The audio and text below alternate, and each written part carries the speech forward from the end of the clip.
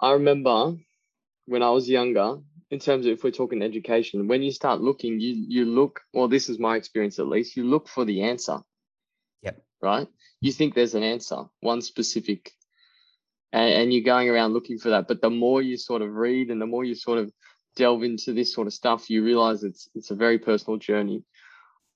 Would you say that what were you like around that time in terms of just coming out of school? I mean, I know you've been a little bit public about your journey, but and obviously if you read the book, you're going to have a good understanding, but maybe maybe provide a bit of light on that, Joey.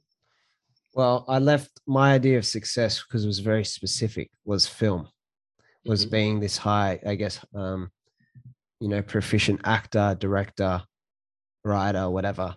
Which for me, and it was not so much focused on money for two reasons. One, I figured succeeding at that would give me more money than I ever really wanted and needed.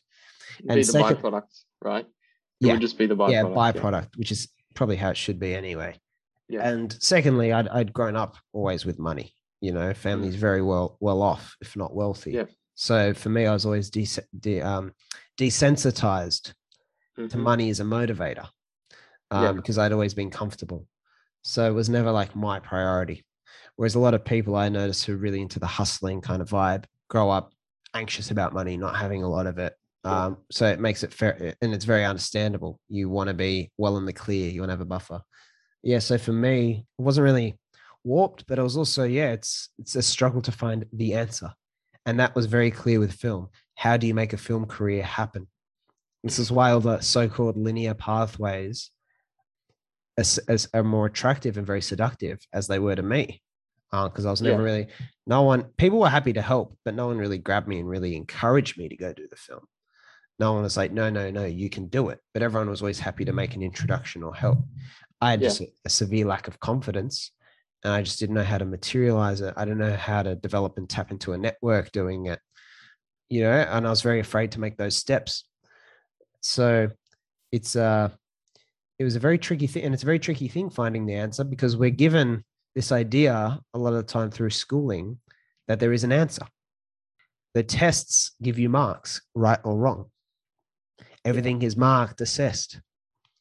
There's not normally a this wasn't the answer we were looking for, but we'll give you bonus points for a well thought out, you know, extension of this argument.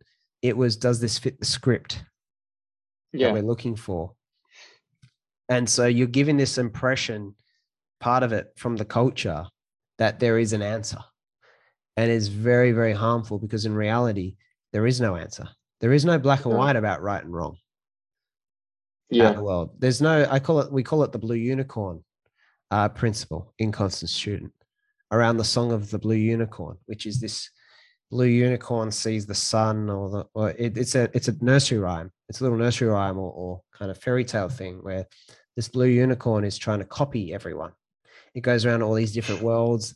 The sky is singing this song, the mountains are singing this song, and it tries to fit in, but they go, no, no, you're not one of us. You're a blue unicorn. You got to go find your song. This is ours. And so it's Yeah. trying to find the way. It's trying to find the answer. And in this nursery rhyme, it just comes to a river in the end, the land of clear waters, I think it's called. And it looks in the reflection and it sees itself. And it goes, at last, someone like me. And then it starts singing. And then in the end goes, and the song was the best song that was ever sung. And it was part of everything, but it was unique. And so I find that fascinating. Like this blue unicorn principle that there is no way, there is the best way for you. The best Yeah. way for me to write a book, Luke, is very different to the best way to you to write a book because you and I have Mm. very different abilities. Mm. So if I'm going to try and stand on a mountain and give you the way, it won't really work. I need to know what your abilities are. I didn't know what Yeah. you're good at. It's different when it's very small, small micro tasks or the very first steps of something, when it's very, very simple, when we call them simple systems. For example, turning on a laptop, Yeah. or where to go to buy a There is a book. way with that. Press the There is a button. way. There is a way. But the Yeah. more, complex it is, the less there Yeah. is one way. So that's Mm. why I believe that education should be reorganized. Information is the center of communication, education right now. right? You sit in classes, you're delivered content, and you're meant to, by learning that content, you're meant to grow.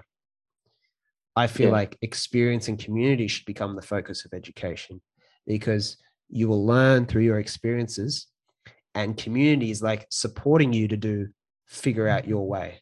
So what's the way Yeah. you can accelerate you figuring it out? Having support, having people who can be collaborators, who can bounce off you, who can give you perspectives, people alongside you rather people ahead of you trying to say, here, this is the way.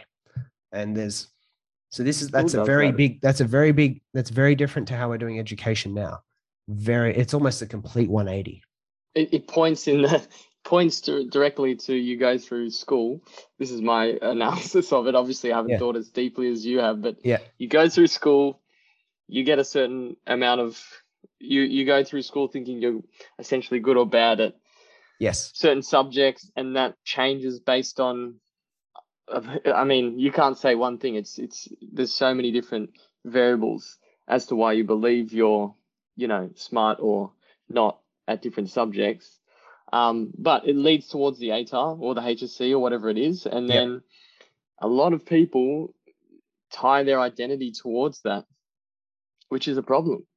Because then what if they don't get a good mark?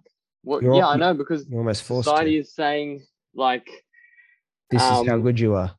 Yeah, this is your device. You're deducted to a mark.